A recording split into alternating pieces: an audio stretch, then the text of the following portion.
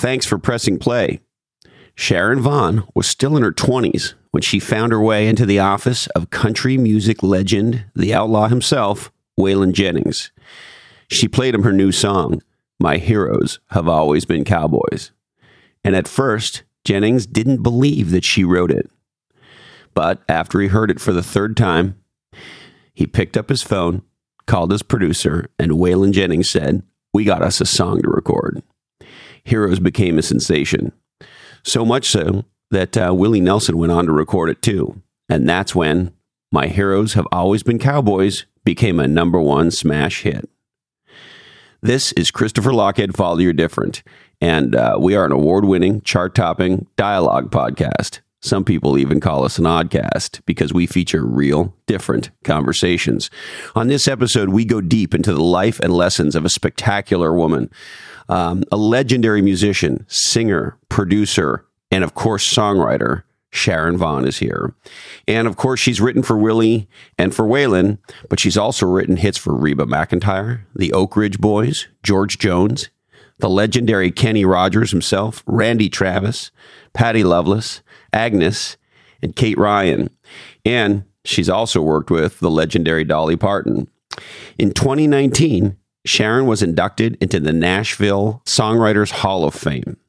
Now, if you're a creative person, if you're someone who loves music, or if you're just somebody who finds inspiration in stories of amazing triumph, you're going to love this episode. And pay special attention to Sharon's thoughts and comments on the grande dame of country music herself, Dolly Parton. She's got some amazing things to share on that. Go to lochhead.com and check out the show notes for this episode and key takeaways. We're sponsored, as always, by our good friends at Splunk, bringing data to everything. Check out splunk.com/D2E. And my friends at Oracle NetSuite are the #1 cloud business system. Visit netsuite.com/different today to figure out how you can build the foundation for your business. That's netsuite.com/different. Now, hey ho, let's go.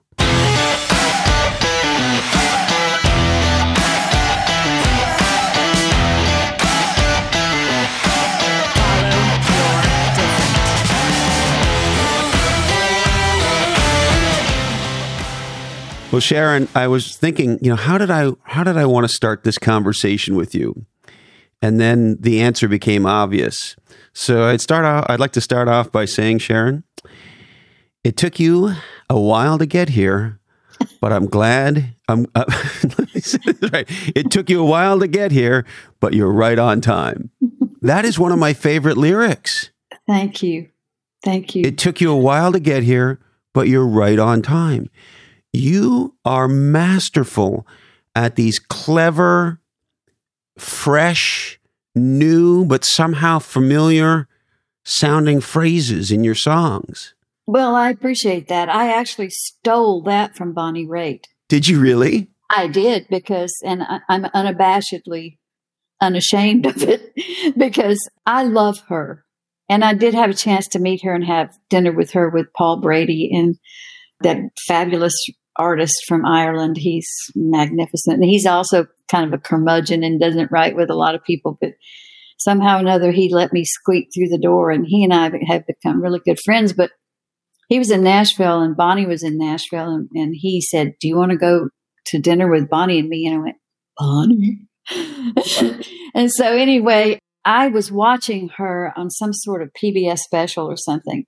And she did her encore and came running back to the mic. And she said, "Took a while to get here, but I'm right on time." And I went, ding. And I was writing with Al Anderson, Big Al Anderson, who was famous for NRBQ and a lot of other songs. But we were writing the next day and I called him and I said, "I have the song."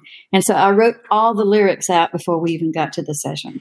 And when you write, does it always happen that way? You get lyrics first and then melody and music, or is it different sometimes, or is it sometimes all together? Or take me inside your process. Well, I'm as schizophrenic in my writing as I am in my lifestyle. I think that just makes you eccentric and interesting. Yeah, well, I always thought that I'm the least eccentric person in the music business. I always think I'm like, June Cleaver of the music business, but because Guy Clark and all those guys, they were so eccentric and so weird and so interesting that, everybody talked about them, but nobody talked about the normal me. I guess compared to Guy Clark and Waylon Jennings and Willie Nelson and Billy Joe Shaver and all those guys, I'm like the most straight down the middle person in the world. But the thing is, they're all, I know you've heard this before, but songs are like having a whole house full of kids, like thousands of them, because they're all very different. They are conceived and delivered differently. Some of them come lyric first. Some of them come simultaneously I write simultaneously sometimes with I call it the gusher, with the music and the lyrics come together. And then I write a lot for tracks for European artists. They'll send me, like almost every day, I get a track in. And it'll be da da da da da da da on the top line, and I'll write the lyrics to it. So somebody will send you music, guitar or piano or a full production, a full track, and you'll write lyrics and melody. Sometimes lyrics and melody. Most of the time, lyrics.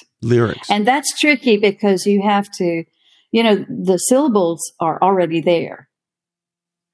And it gets really tricky when an artist is half Ukrainian and half Israeli, and they can't pronounce any English words that start with a TH. And of course, they're singing in English. And they're singing in English. But if you give them a TH, it's going to sound terrible. And I had one artist who, oh, golly, this was a challenge. She couldn't say the word love, and it was in the title. What would she say instead of love, Sharon? You're going to love this. She would say, and I love. I said, what? It was like some sort of cartoonish thing. And she could not say it. And I said, I'm not changing, but because I had already rewritten all the THs in the song and half of the other syllables, but she could not say lurr. What ended up happening? Had kind of a milk cow quality to it, but but she was really It was sweet. number one on the cow charts. Absolutely. I think when they asked you to write a country song, they probably meant something a little different, though, Sharon. Well, you know what? Truthfully, I haven't written a country song in a very long time. Well, first of all, I just got to tell you, I love your accent and your voice. I could listen to you read Wikipedia to me. Okay, here it goes. Thank you. That's really nice. That's really nice. I did, in my early days in Nashville, I did a lot of voiceovers in TV commercials. And so you've used your voice as a creative writing instrument, as a way to make money. Of course, you're a singer. You've recorded, of course, your own stuff. So you really, in the domain of, do you consider yourself a musician, a songwriter, both? As I said, it's a schizophrenic lifestyle. It really is. Because it caused, every day I really never quite know what's going to be asked of me. I don't sell my body on the corner, so, that's a good thing. They'd ask for change, I'm sure. But that's about it. I do everything else. And I can honestly say to you, in my entire career, I have never one time been bored. I can see why. You just look at your resume, you look at the hits, all the songs, all the different artists that have recorded your music and or that you've collaborated on creating music with. I go through the list and, of course, listen to the music and just think, wow, you have worked with in one form or another so many of my heroes and all of our heroes.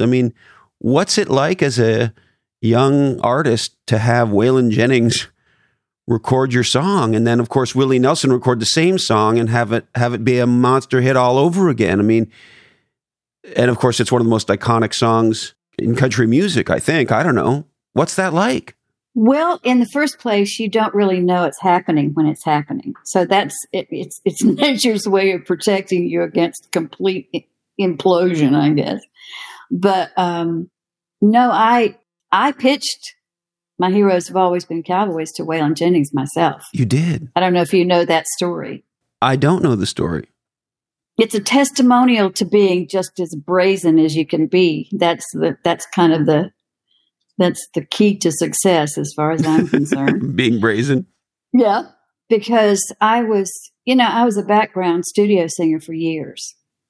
And that really was the best thing that could have happened to me, because I would go into the studio with the Jordanaires one day, or the Leah Jane Singers. I was the lead singer there in that quartet, and the first edition, the Nashville edition, and all these different, and the Holiday Sisters who sang with Elvis, all these different, again, the schizophrenia. But I also did a lot of jingles. Mm-hmm. So this ad agency called me and he said, I understand you do jingles. And I said, yes, sir. And he said, well, I have this furniture commercial and I'd like you to sing the jingle. Great. Because someone had given him a reel-to-reel tape of mine. So anyway, I got the gig and I'm singing, and I showed up at the guy's office and he said, have you ever done any on-camera work? And I said, absolutely. Lying like a dog. Mm. And he said, well, we're going to film this first series of commercials. And he said, would you like to do it? And I said, sure.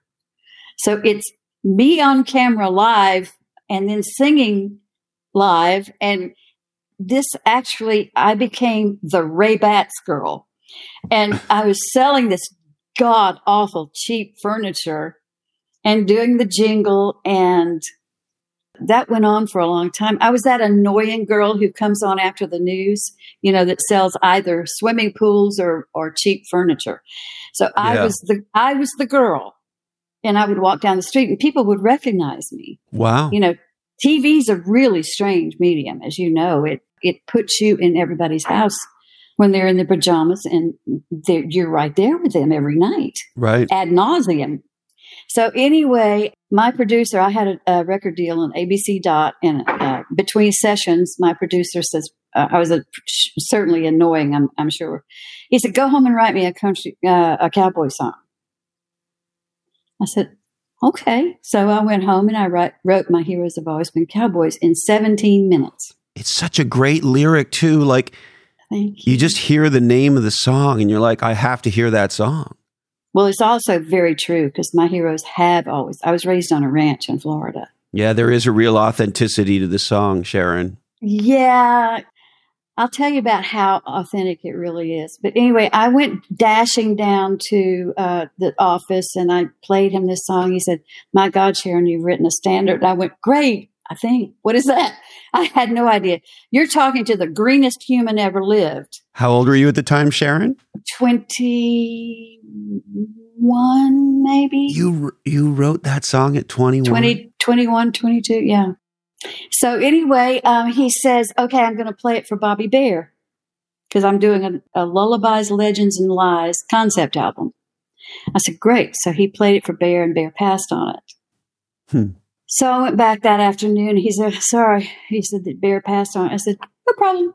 So I'd grabbed my reel-to-reel tape, and I had just recorded a song of my own as an artist called Back in the Country that was written by W. Jennings and Troy Seals.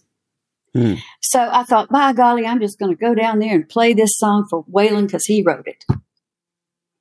And Hazel Smith, a very famous journalist, she became later, but she was the receptionist. And I walk in the front door and I said, could I see Waylon, please? And she pushed the talk button on the telephone. She said, Waylon, the Ray Batts girl is here to see you. And I went, so awesome. I said, that is so weird. So anyway, I went back and here he is in this big black Naugahyde chair, And you just showed up. I just showed up. And so I said, I just brought you your a copy of your 45 of your song that I just recorded for ABC. He played it all the way through. He turned around. He said, "That's real nice, Sharon." He said, "But I didn't write it." And I went, "What?" He said, "That's Will Jennings." Ooh. Okay. Well, I did the only honorable thing and said, I've had dogs all my life, right? So I say to Waylon Jennings, "Sit, stay." Excellent. And I turned around and ran out past Hazel and into my car, grabbed my demo of Heroes, ran back past Hazel, back into his office before he could even move, and threw it across his desk. And I said, "Here's something I wrote just for you." So he puts it on and he plays it to the first. And is it you singing it on the demo he's listening to? Yes. Yeah. So he's hearing a beautiful female voice. Right. Well, mine anyway. So anyway, he plays it through the first verse and stops it, and he turns around that chair and he goes, "Who wrote this song?" I said, "I did." He went, "Mm-hmm." Rolls it back and plays it again past the first chorus and the first verse. Stops it again. Turns around. He said, "I want to know who wrote this damn song." So I said, "I did." So he rolls it back again, stops it again, and he turns around and he says, "I want to know who wrote this," and I'm deleting the expletives. Blankety blank, blank, blank song. And about that time, Swamp Girl made an appearance. And I said, "I wrote the song. So just thank you so much. Just give it back to me." And he just rolled it back, played it all the way through, rolled it back, played all the way. He did that 3 times. And then he picked up the phone, didn't say a word to me, picked up the phone, called Jack Clement, who was in Beaumont, Texas at the time. Jack Clement's legendary in Nashville, is one of the great producer writers in the history of the town. And he said, he called him Colonel. I'll never forget. He said, "Colonel, I want you to get here tonight. We got us a song to record." And he did. He flew in and they recorded it that night. That night? Mm-hmm. And were you there for the whole thing? Oh, no. It was gone from me at that point. Oh, wow. So he just disappeared with it. Well, yeah. I mean, I was out of the loop at that point, because I was pretty inconsequential. Although Waylon did call my publisher, said, "I want to hear every song that girl wrote."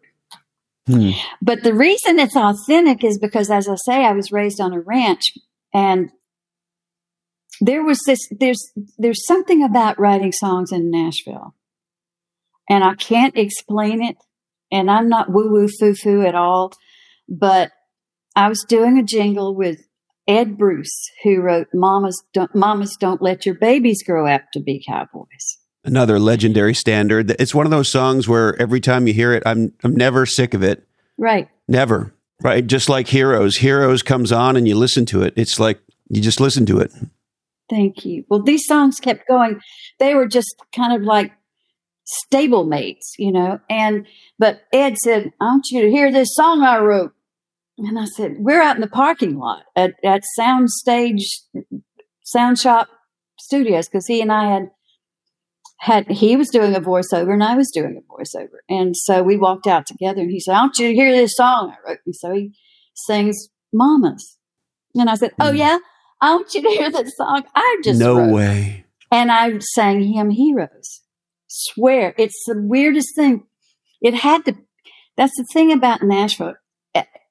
There's something in the air sometimes. You can't even explain it. No, but those songs are like twins or something. Yeah, they're stablemates. Or siblings, kinda. Stablemates. That's probably a better way to say it. Yeah. Yeah. Now, he and I had not communicated at all on this.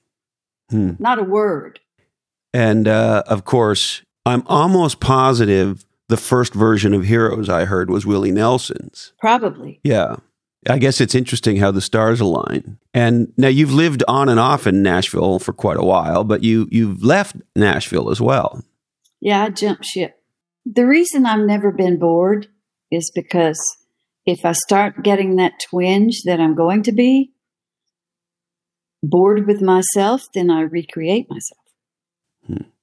And that's what I did. I moved to New York for a year and a half, and then I moved to Stockholm, Sweden, as one does. A fun town. I love Stockholm. A fun place. Lived there 7 years. Great people. Wow. Yeah. That was a life-altering experience. How so?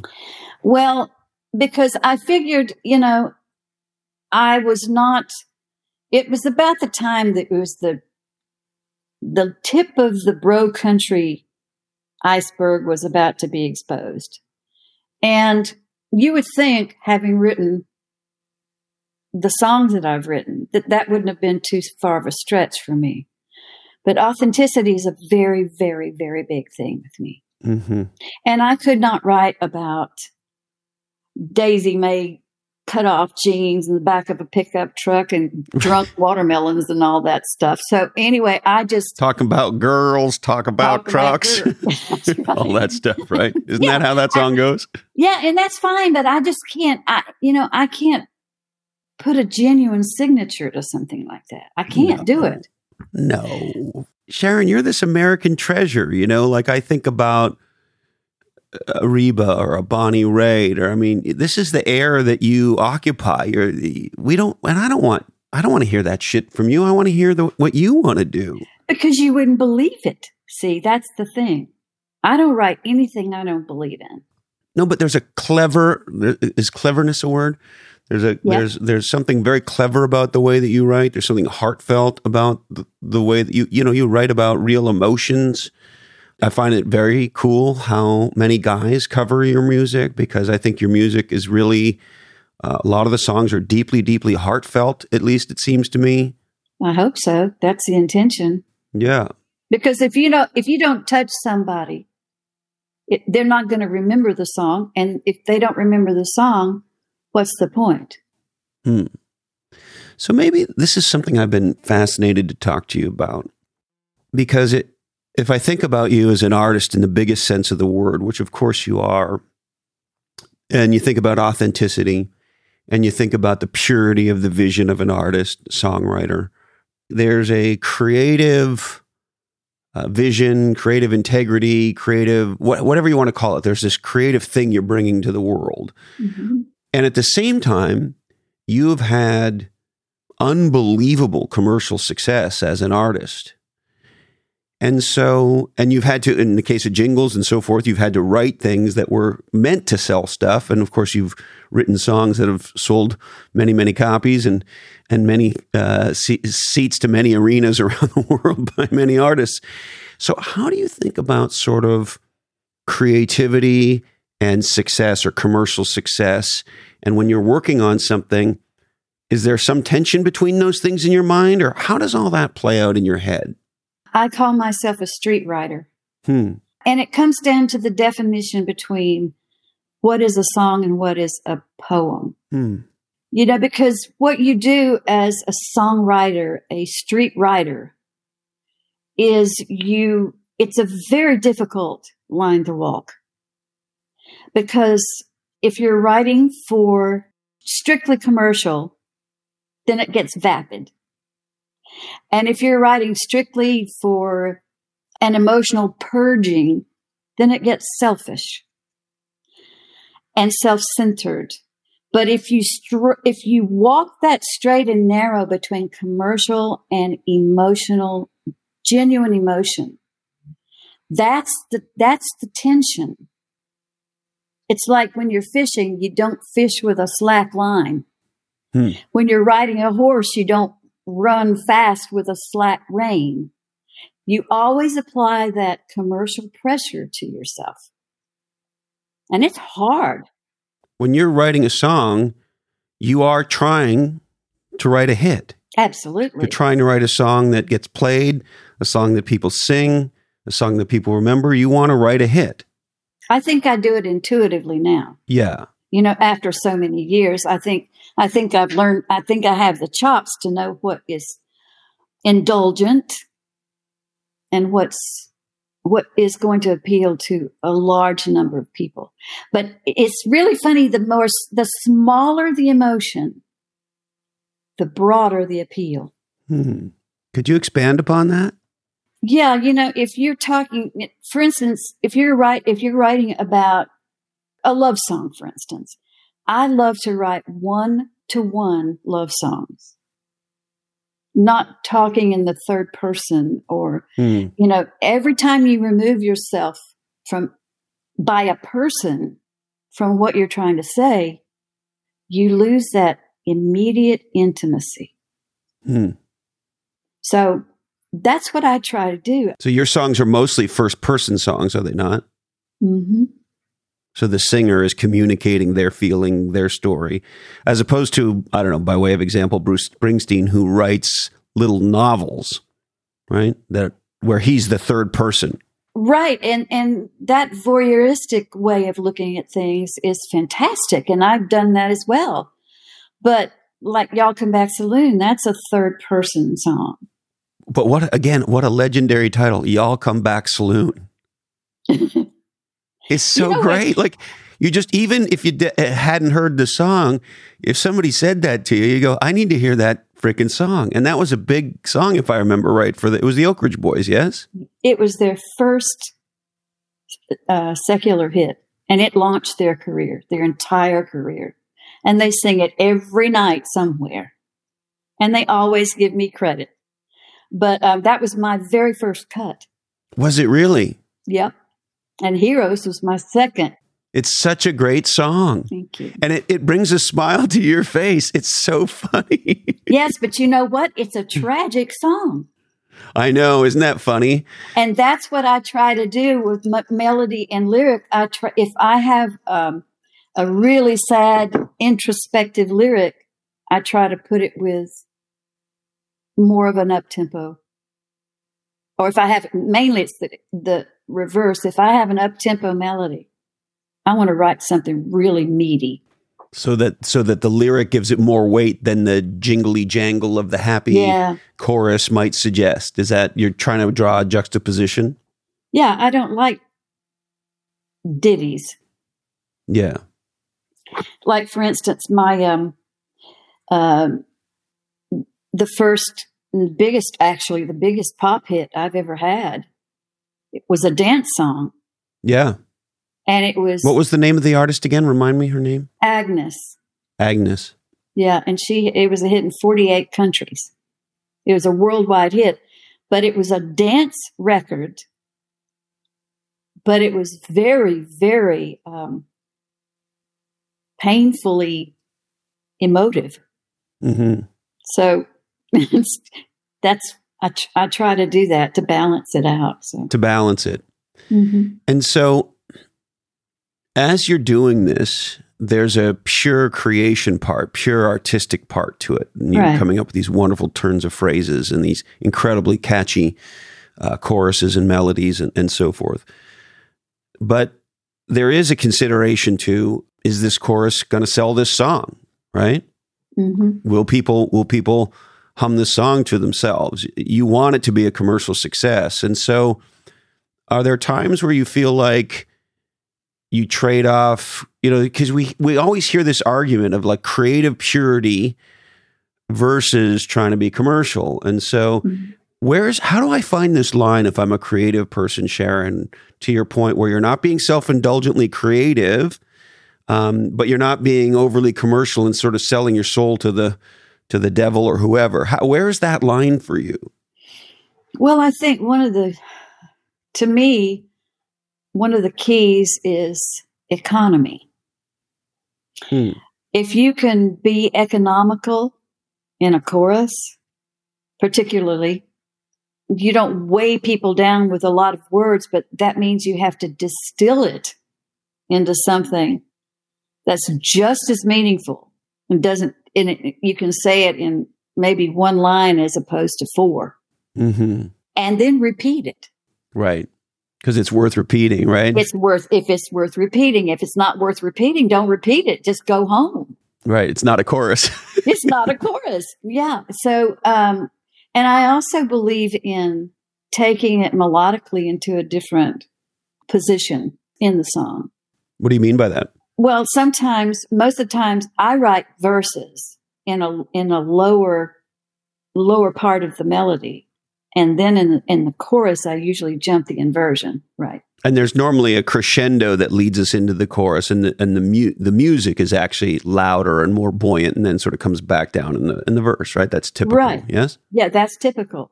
But sometimes I write the verses high and then the chorus is lower because I'm a harmony singer. And I hear the harmonies in the chorus, and I hear the fifth above the note, the home note. Yes. And then it puts it in it wraps it up into a delicious package that is cohesive instead of just part of a verse. As long as you can distinguish a chorus, it really doesn't matter to me if it follows the rules. Mm-hmm. And how much do you think? It strikes me that you have a huge advantage as a songwriter in that I'm a singer. A singer-songwriter. Sorry. No, I mean, but that's my advantage is that I'm a singer. But that was what I was getting to, right, is that you're a singer. Mm-hmm. And listening to country music, of course, I don't know if I could say all, but a lot of legendary country music has incredible harmonies, even if they're very simple ones. You think of a Johnny Cash song, sometimes it's very, very simple, but almost always great harmonies, right? And the fact that you were not just a singer, but you were a backup singer singing those harmonies to bring an added dimension to the lead track. That knowledge of harmony and melody must be a huge advantage. It really was because, when I first started in the studios, singing in the studios, I've always been a natural harmony singer. And, you can either sing harmony or you can't. It's something almost like songwriting. You can either write a song or you can't. You either have that talent, that ability, or you don't. But the interesting thing about harmonies is I grew up singing harmonies all my life, very, very young, precociously young, singing harmonies with my father. But you learn in those studios it was such a gift to me, Christopher, that I was in the days of the literal days of the Nashville Sound, and the Nashville Sound officially ended in 1981. So I would do sometimes 3 sessions a day, 5 days a week. So I was in the studio from 10 o'clock. That's a lot of singing. It's a lot of singing. And you never knew with whom you would be recording. So you'd show up in the morning and you didn't know that you were working with so-and-so on such and such kind of a song. Well, you might, but we would have all these people we never heard of. And then I'd sing with Tanya Tucker and Connie Smith and George Jones and Tammy Wynette and all the big iconic artists. And I kind of knew what I was in for, but we never heard the songs in advance, you see. We would walk in the studio. The producer would sit on a stool in the studio, play it through once, maybe twice.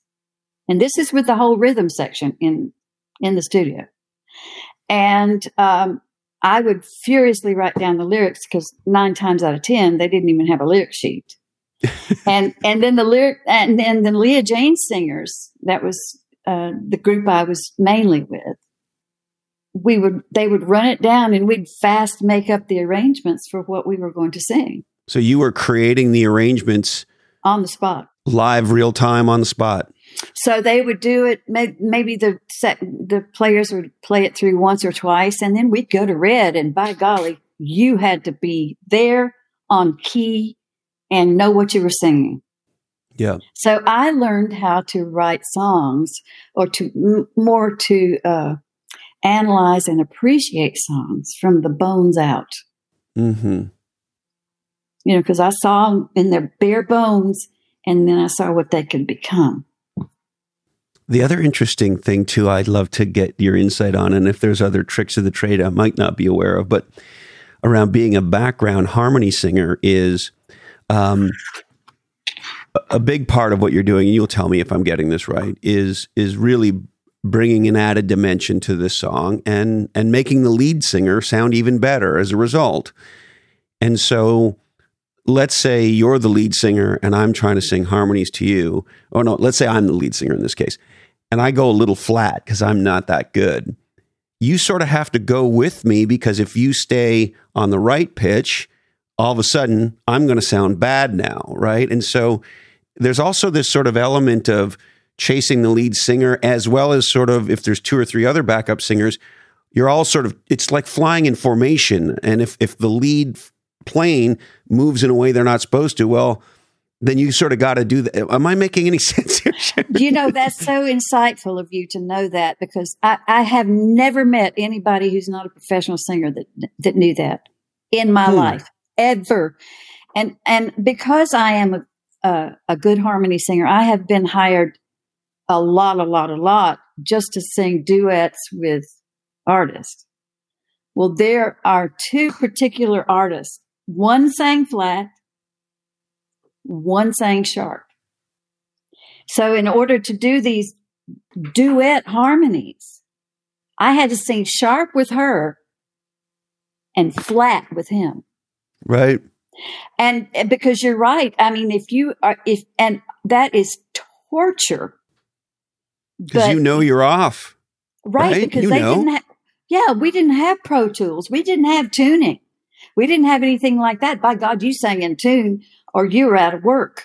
Yeah. but the interesting thing about tuning is, for instance, the Jordanaires, probably the most famous background group in the world. They sang with Elvis. They did Elvis movies and everything. And no telling how many other sessions. Well, Millie Kirkham and I were the two girls when they needed girl singers. And she did all that high obligato stuff, like In the Ghetto and everything. Talk about a song where the backing vocal really matters. That's right. That's right. And that's the Imperials and those gospel groups that sang on all of Elvis's stuff. But Millie was doing that high descant stuff. But anyway, when the Jordanaires sang, they sang slightly out of tune. Not intentionally, mind you. But yeah, then when they stacked another part on top of that, you get the vibration that bangs into each other, and it makes it sound like there's a whole room full of people instead of four. Mm-hmm. It somehow comes out in the blend, and it sounds great. It equals out. Yes, exactly. Yeah. And a string section does exactly the same thing. Yeah, because of course, if you have a large string section, it doesn't matter how tightly tuned all the instruments are. They're going to be off little fractions here and there. They just are. That's right. And that adds to the girth of it. It's a sonic miracle. And there's a funny little thing in my voice, because you have to deal with all these sonic picadillos in the studio.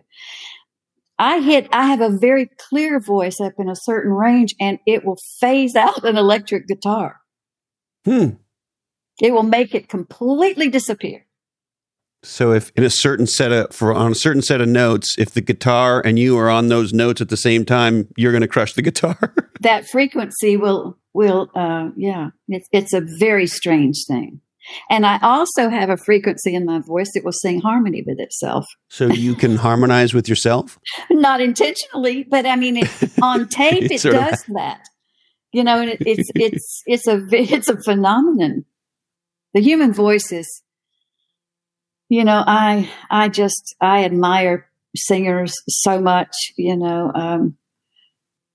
I would have carried Pavarotti's boots if he would have let me. He was, just because he was so disciplined and so gifted naturally, and you combine those two with genius, and you have Pavarotti, as far as I'm concerned. Now, there's a million people I want to ask you about. I mean, let me just say this one. Holy shit, Sharon, Jimmy Buffett. Yeah. Jimmy Buffett recorded your music. Yeah, he's recorded 2 of my songs now.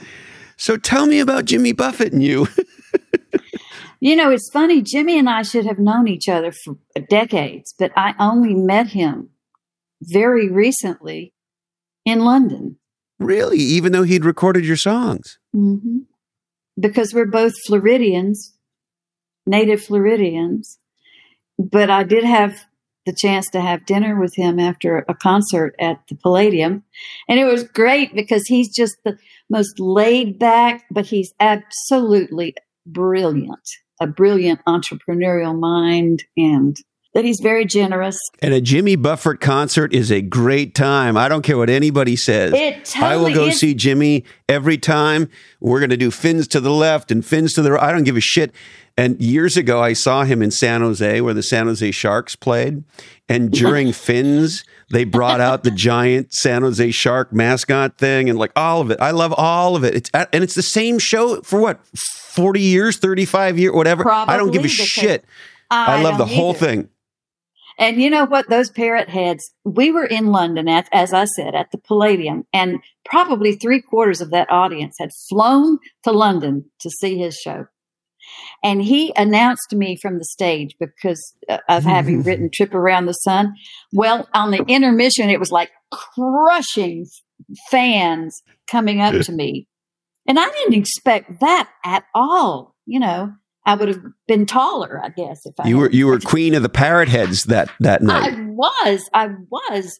That was so delicious and so fun. And Jimmy was just, he has as much fun as his audience does. That's the great thing. So that really is him. Oh, it totally is. And he on his last album, it had been 14 years since he had cut an album. Wow. And I have a song on his new album. Wow. Way to go. Yeah. Is that out now or is it coming out? Yes, it just came out. Wow. What's the new song called? Oceans of Time. And I wrote it with Paul Brady in Ireland. I can't wait. It's so beautiful, and Jimmy does a great job on it. And I could listen to Jimmy sing to me about the ocean for the rest of my life very absolutely. happily. But you can hear the salt water in this song lapping up against the hull of a boat. Wow. Not literally, of course. Yeah, of course. And so, you know, you've worked with so many giants. I mean, who else do you want to tell me about? I would be really remiss if I didn't talk about Porter Wagner and Dolly Parton. I sang on her records for 7 years, and Porter, he discovered Dolly, and they were a magnificent duo.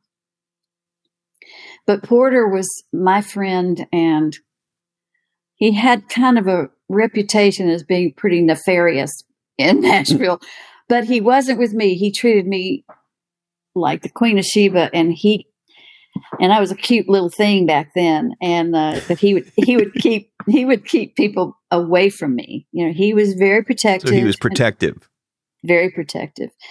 But we were in a session one time, and Leah Jane, you know, the girl who I was telling you about, was the one who formed our backup group. She had perfect pitch, which was like a curse, because all the rest of us have relative pitch, which means we can move with the key.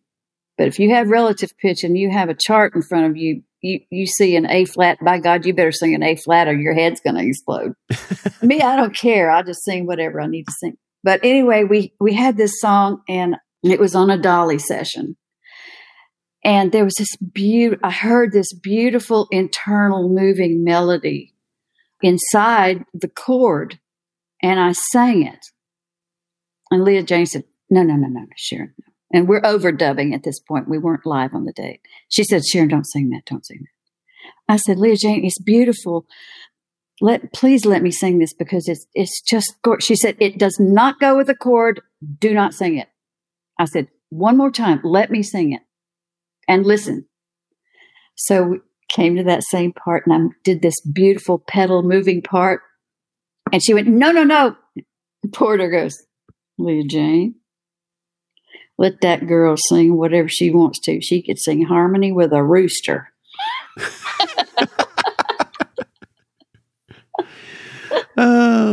Porter Wagner said that to you in the studio. Yeah, he was so funny, and from that point forward, it was just, you know, she didn't book me too much. And so, tell me about the the legendary Dolly Parton. I mean, there's nobody that compares to Dolly Parton. Nope, there isn't. She's I don't think she's human.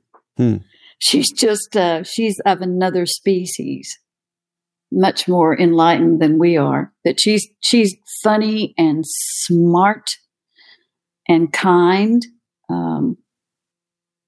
There's a song called "From Boulder to Birmingham" that Emmylou Harris wrote, and there's this duet, and the Leah James Singers were singing on it with Dolly. Dolly recorded it.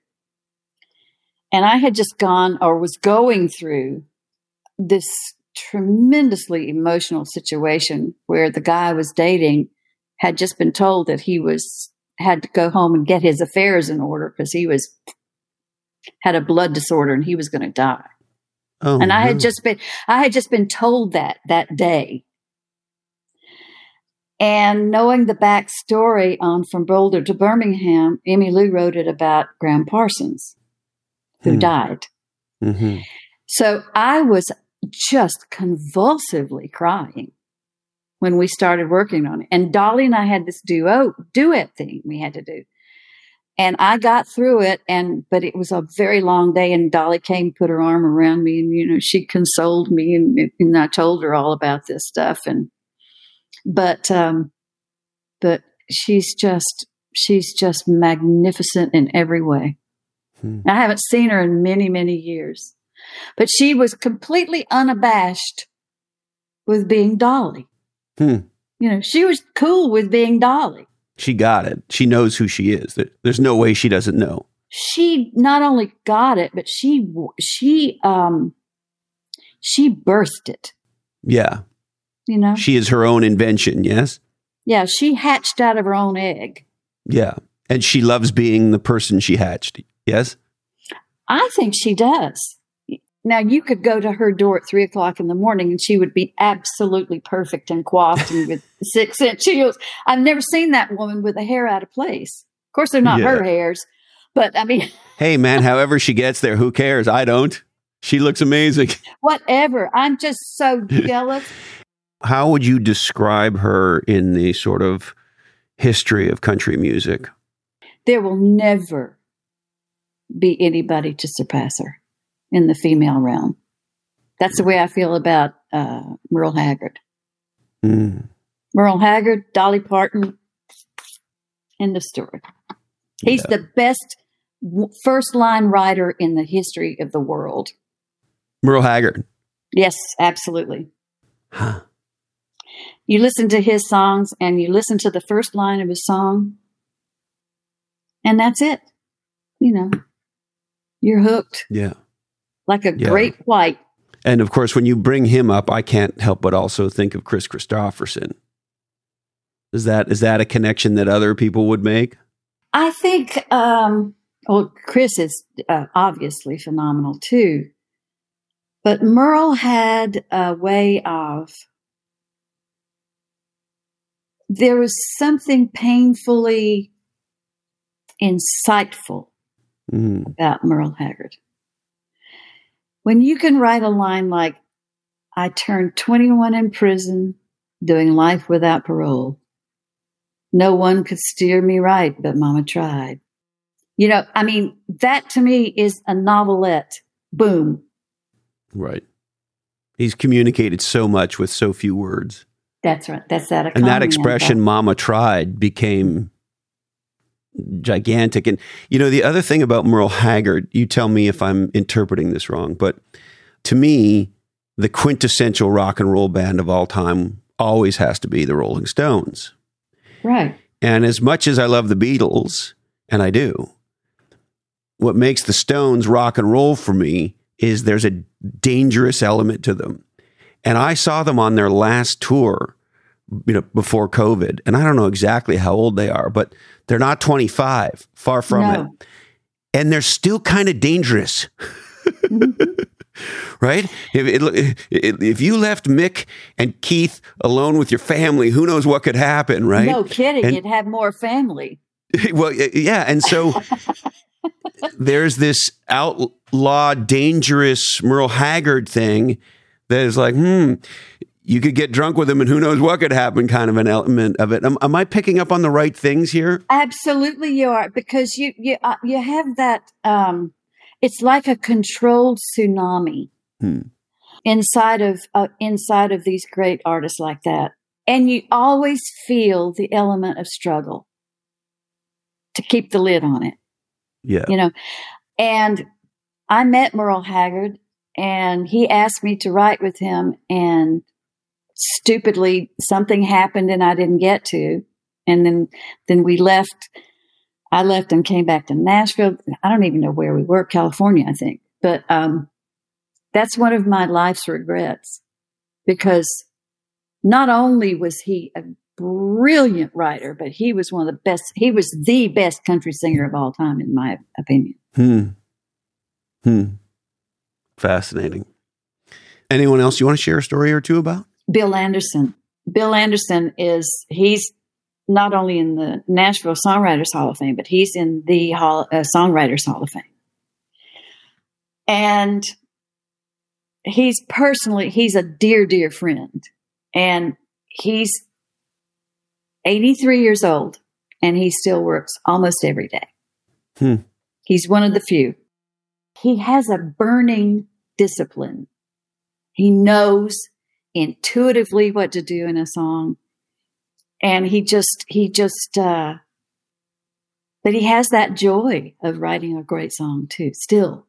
He's never lost a molecule of the joy of it. That's great. Now, I also have to ask you two questions that maybe are connected. But let me start with the first one. What does it feel like when you write a number one hit song? It depends. They are so rare and so hard to come by. And in Nashville, when I had number ones in Nashville, you watch them creep up the charts. And it's like someone is pulling out a tooth, one little twitch at a time. and when it's finally pulled out, you feel such enormous relief. So the climb up the charts is not that fun, Sharon. No, God, no, it's awful. It's terrible. And then when it's over, you go, yay. And then it's like, what are you going to do now? Right. There's like 5 seconds of jubilation. And it's because that stupid tooth is gone and you're not feeling the pain anymore. It's so weird. How ridiculous, isn't it? It Human is. beings. And in Sweden, it's in Europe, it's a completely different thing, because this song "Release Me" with Agnes it just popped up like mushrooms everywhere. And of course, it was due to a lot of work by a lot of people, no doubt. But I'm seeing it. My manager would say, "Hey, you're number one in Poland. Hey, you're number one in the UK. Hey, you're number one in Russia. Hey, right. You're number one." And these places, it was so strange. I went on a holiday and I went to Croatia.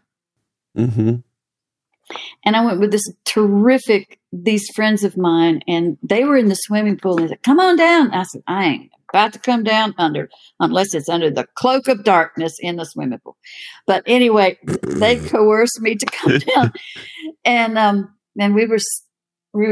was in the water on the end of the pool, and for some reason, all these beautiful 23-year-old guys were there, and they were on holiday from the UK. They were college frat mates or something. And they had a boombox, and they're playing all these dance songs.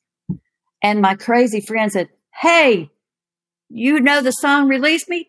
Hell yeah." So they put that, they went to it on their playlist, and they're playing "Release Me." And so my friend said, "She wrote it." And they went, "No way." And so anyway, they all dove into the pool. And I felt like a very rotund Esther Williams, because they were all swimming around me, and they were singing the song, and it was just like I was a celebrity because of that song in the UK. and I was in Croatia. How So fun. that number one, that's not like sitting there watching Billboard and thinking, okay, please, dear God, please, that one that likes me, don't let him die.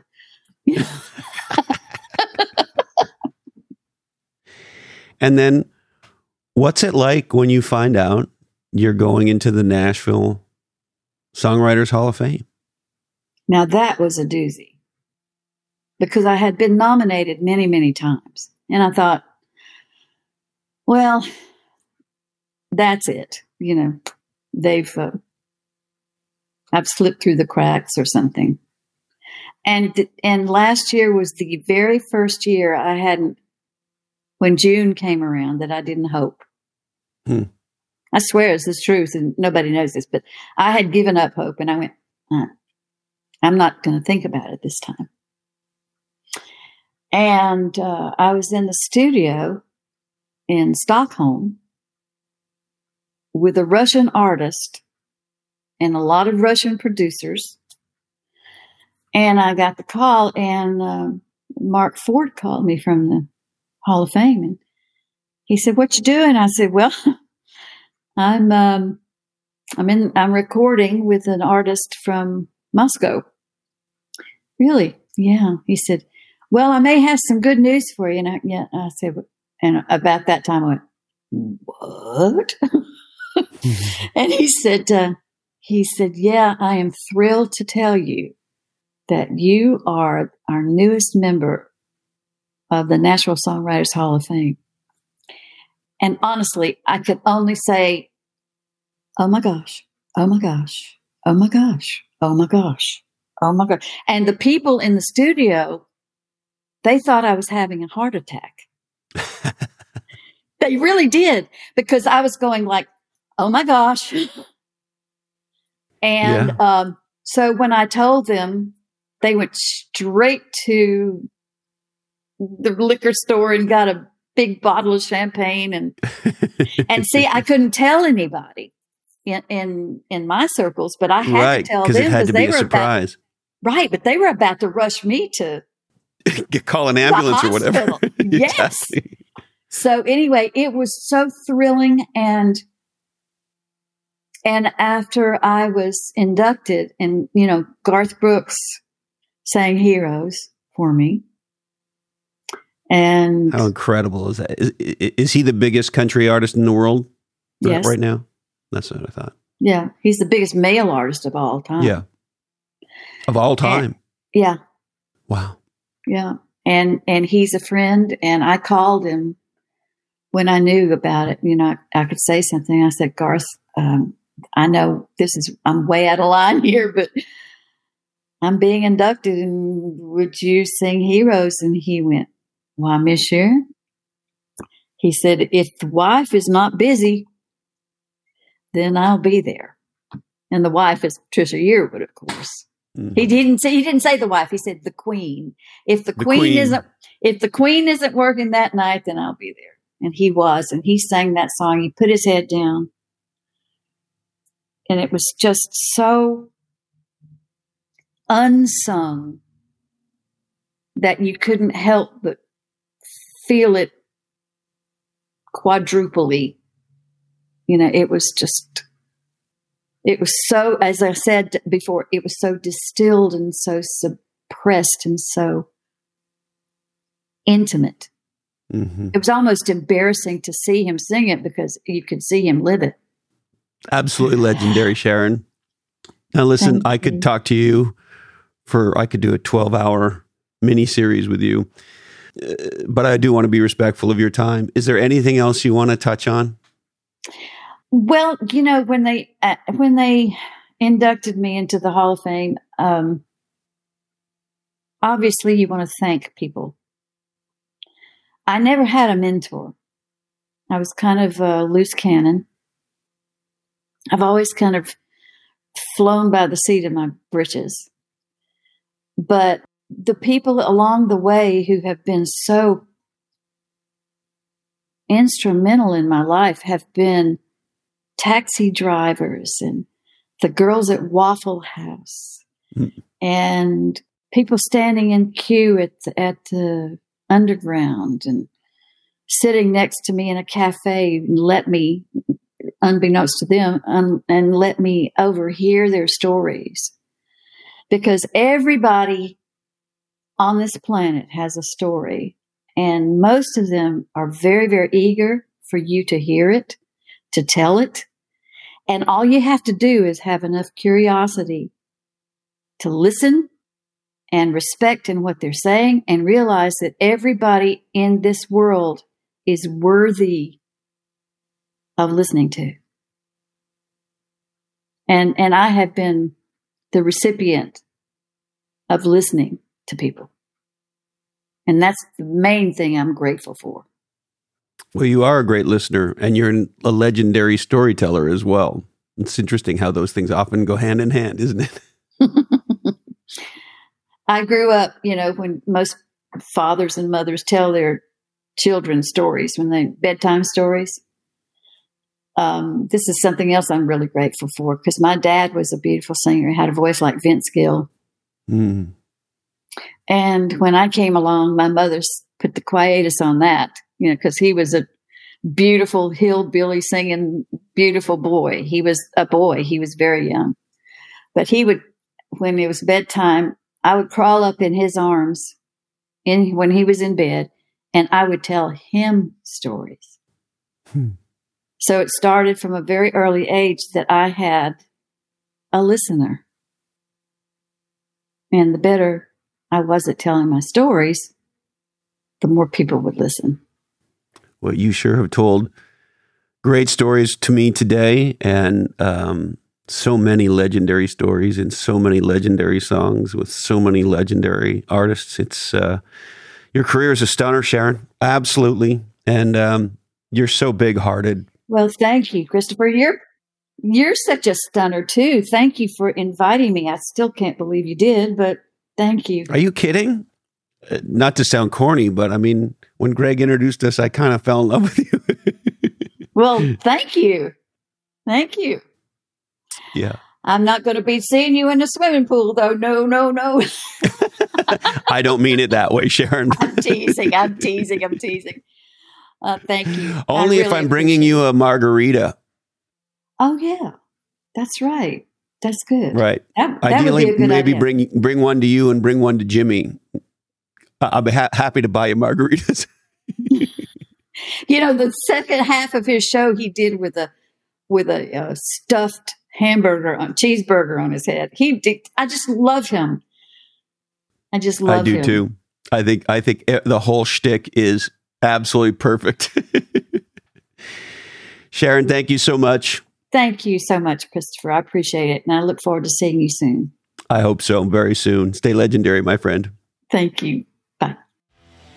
Well, there she is, the legendary Sharon Vaughn, and I sure hope you enjoyed this conversation. And if you did, make sure you subscribe to this oddcast on your favorite podcast player so that you get our next episode. And if you happen to be new, we've got, 300 and something back episodes that you can go check out.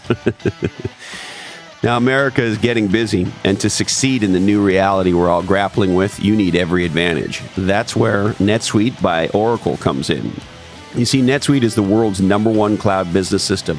It includes everything you need, including finance, HR, inventory, order management, and more.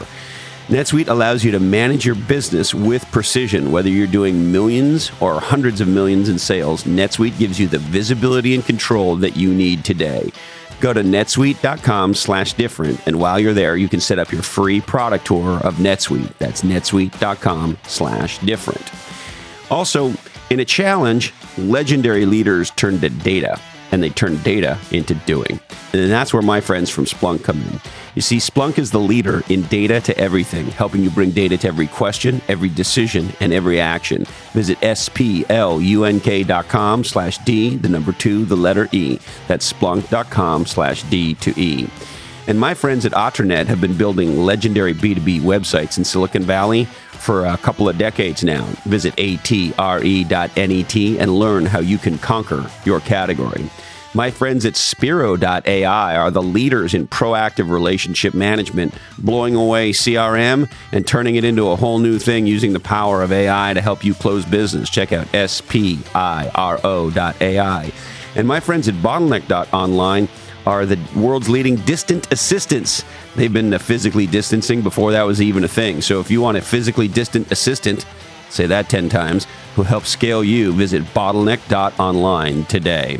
All right, we would like to thank, of course, the legendary Sharon Vaughn herself. What an inspirational artist, an amazing person. Also want to say a special shout out to our mutual friend, Greg Canty. He's the host of the Win Happy podcast in Australia. He's not in Australia. He's in Ireland. They have amazing, the home of amazing whiskey. And, of course, Guinness and much more. Anyway, Greg, I want to thank you so much.